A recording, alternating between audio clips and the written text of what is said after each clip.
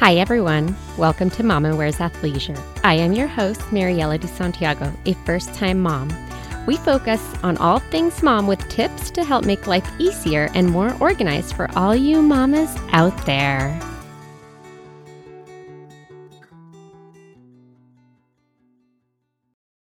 Hi, everyone. Today I am here with Melissa Dean, a midwife from Casa Natal in San Jose area. Hi, I'm so happy to be here and chatting with you today about women's health. I am a functional medicine practitioner and a licensed midwife. I have been supporting women through birth and healthcare for over 20 years. I own two birthing centers in Silicon Valley area, and I love taking care of women. So today we're talking about what the next steps are once you find out that you're pregnant. So, typically we know you take the test at home, you get the positive or negative, and if you are positive, then you typically tend to call your doctor, a doctor. So, with that, once somebody does find out they're pregnant, what are generally the next steps that should be taken? Yeah, I think it's different for everybody because some women have spent weeks or months or years researching kind of their perfect birth scenario because it's something that is really important to them.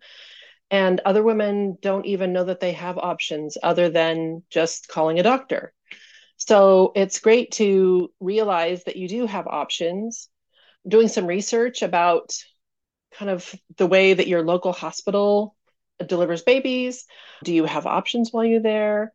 Are you looking for a traditional medical setting? Are you looking for pain management? Do you want to know the provider that's at your birth? Is that important to you? I think asking those questions and then also kind of considering thinking about medical interventions. Do you know the C-section rate of your local hospital or one that's maybe a little bit further away? And then maybe looking into doulas or midwifery care. There are midwives that do practice in the hospital. Most of them practice under doctors, so they are kind of held to that same doctor's protocols in their practice. Every now and then, though, you'll find a midwife practice in the hospital that is run by themselves, and that would be a gold mine if you were looking for a hospital experience with midwifery care. And then the last option would be either a birth center, which is away from the hospital, or a home birth. Some hospitals do call their labor and delivery wards birth centers, but they are located in the hospital and a traditional labor and delivery ward. I'm glad that you clarified that because, yeah, I have found that in my what I probably should not be saying on here, my Google searches, that yes, a lot of them are called birth centers, but yeah, they're in a hospital, which is kind of like, wait, whenever I think of a birth center, like I think of essentially like home away from your home where you're delivering your baby, right? Like you've got a bed, and in that room, you have like a tub and basically everything that you need to make it feel as if you're in your own bedroom. Yeah, a lot of it's marketing because, I mean, midwives deliver only 1% of babies in America, but with the advent of podcasts and the internet and Google and online education, women are realizing that they do have more options and they are searching out places with midwives. And so that number has grown from 1% to 2%. And I know that the OBs in our area are feeling, I mean, we can't be cutting into their bottom line too much, but they do feel it a little bit. And so they also are on the internet and they are watching things that happen on podcasts and things like that. And they understand that women are looking for a more holistic experience. And so for marketing purposes, they call their labor and delivery ward a birth center. I know you kind of already mentioned some things to take into consideration, but what are some other bigger things to really think about when choosing a provider? Like, I mean, for me, right off the bat, I kind of think insurance, right? Like, which I think a lot of people probably will think, where do I go? Who's going to take my insurance that will give me the care I need? Yeah, I think insurance is definitely one of them. Understanding your insurance to me is first and foremost because a lot of people don't really understand their insurance. We have much higher deductibles these days, and you also have what's called an out of pocket max. And looking at your policy, you may have, say, $5,000 out of pocket max or a $5,000 deductible with an $8,000 out of pocket max, which means that you are going to pay $8,000 to have your baby in a hospital or higher if your out of pocket max is higher than that. So, talking to a midwife, asking if they bill insurance. Most of the midwives in our area are out of network, but we still bill insurance, and we can generally give you kind of an overview of what to expect your insurance to pay. Like, here's your deductible, here's what your insurance is expecting you to pay, here's what you can kind of expect to maybe get reimbursed back from your insurance. I think it's also important, in addition to insurance, though, thinking about like who's going to actually be at your birth. Is the doctor you're seeing in the hospital the one that's going to be at your birth? You love your doctor, they're super great, but are they going to be on vacation or even just off call?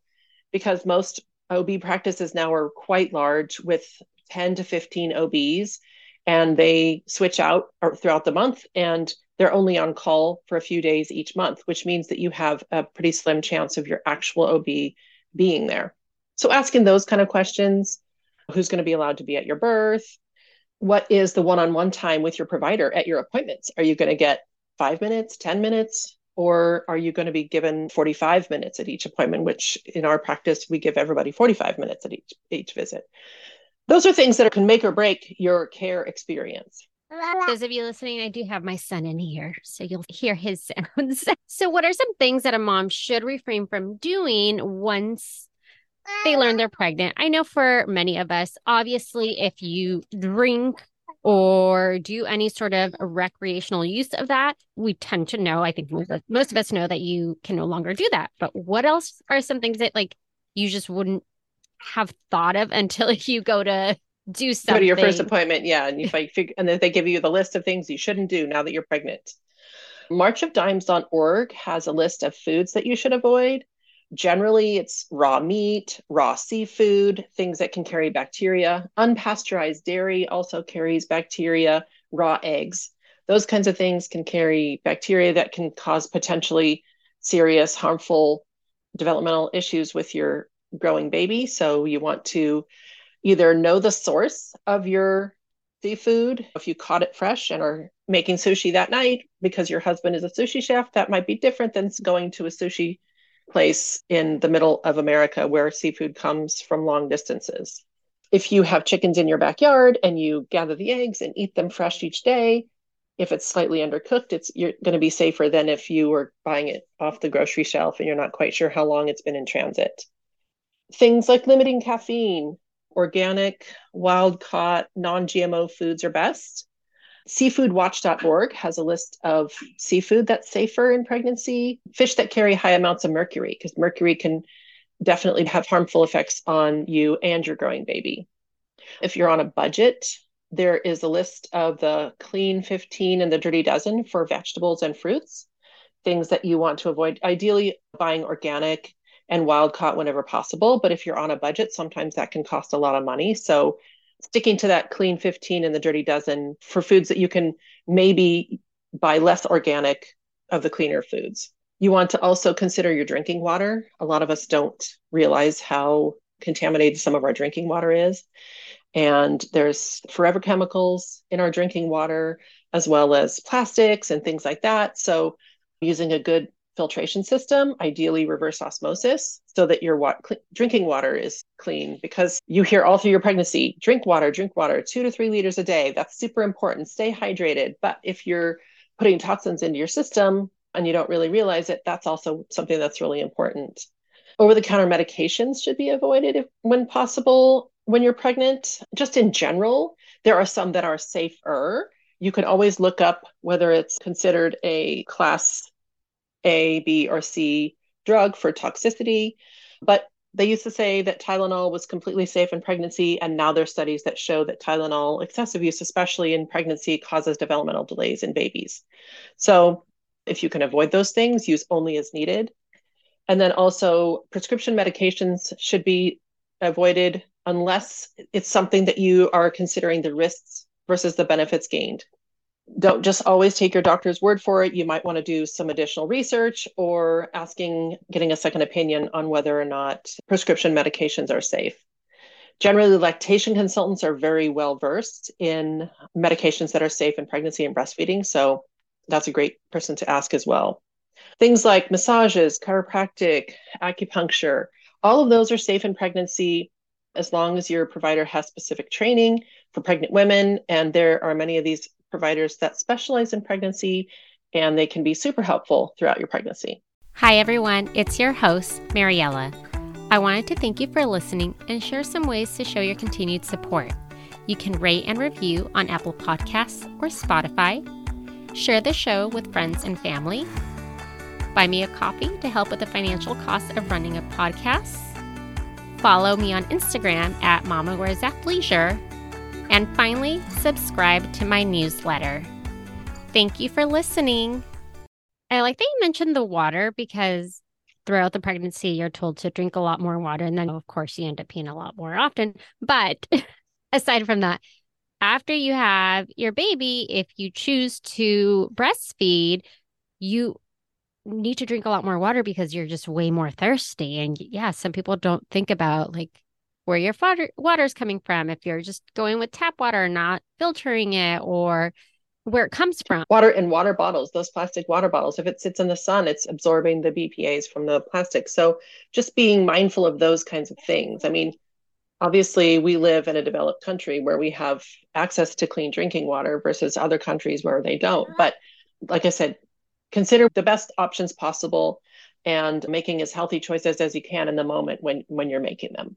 And then for anyone that is having morning sickness, what are some ways to help alleviate this side effect?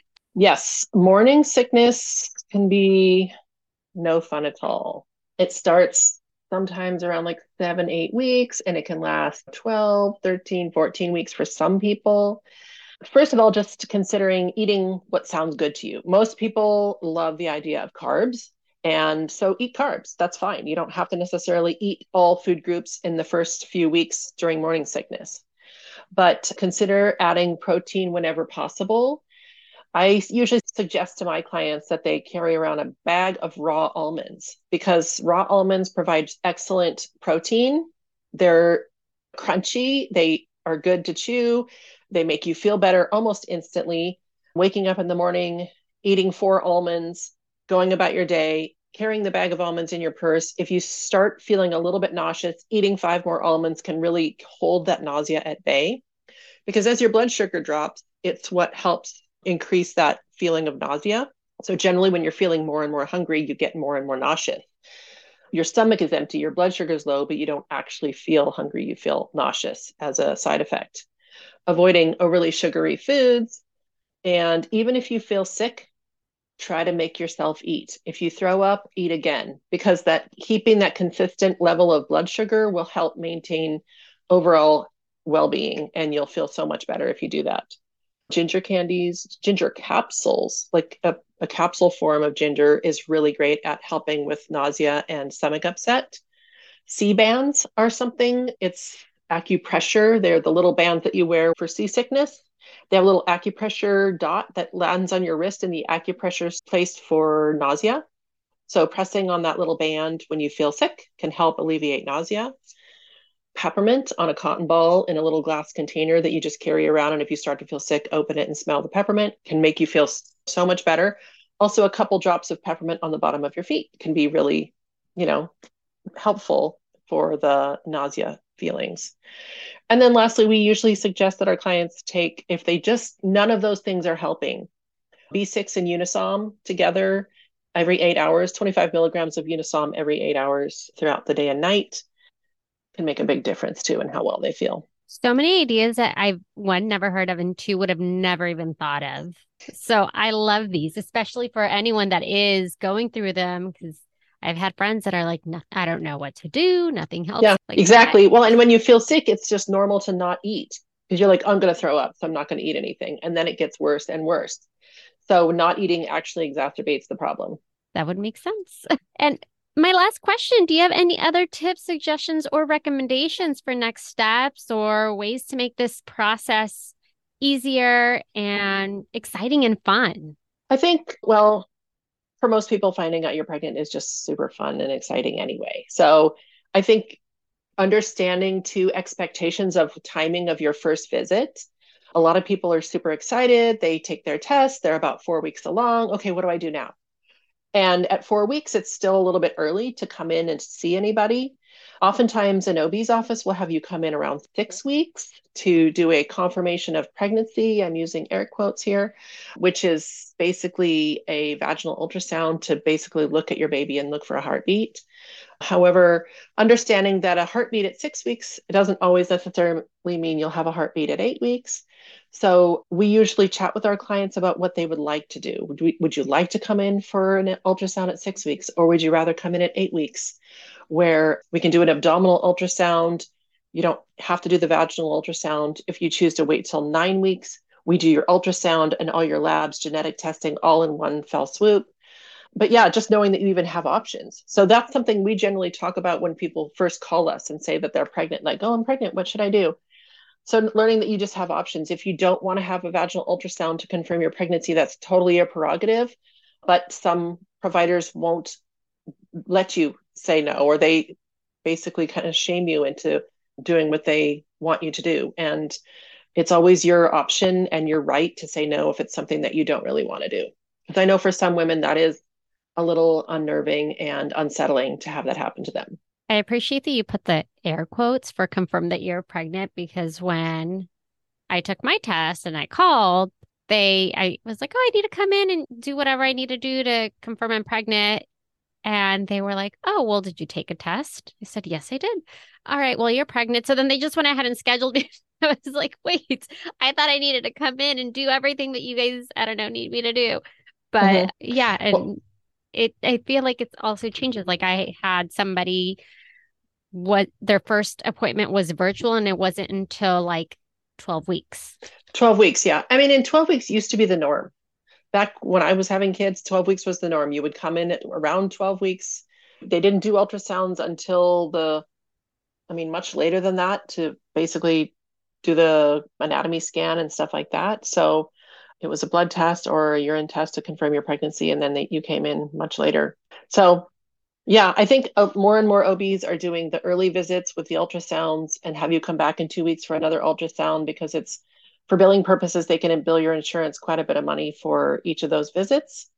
And if you were to come in and not have either of those procedures, then they really can't bill for the office visit. Well, thank you so much. I appreciate you taking time and walking us through all of this and really clear or giving us tips on what we can do for anyone that has morning sickness, things that you should probably avoid and different websites to look into that you definitely wouldn't have thought of. Like I had never thought about like a massage until I scheduled one. I was like, wait, what? I can't have like a normal massage. So many things that you just don't think about. Well, my Thank you. pleasure. It was nice to chat with you. Thanks for your time as well. Thank you for listening. Tune in next week for our next episode.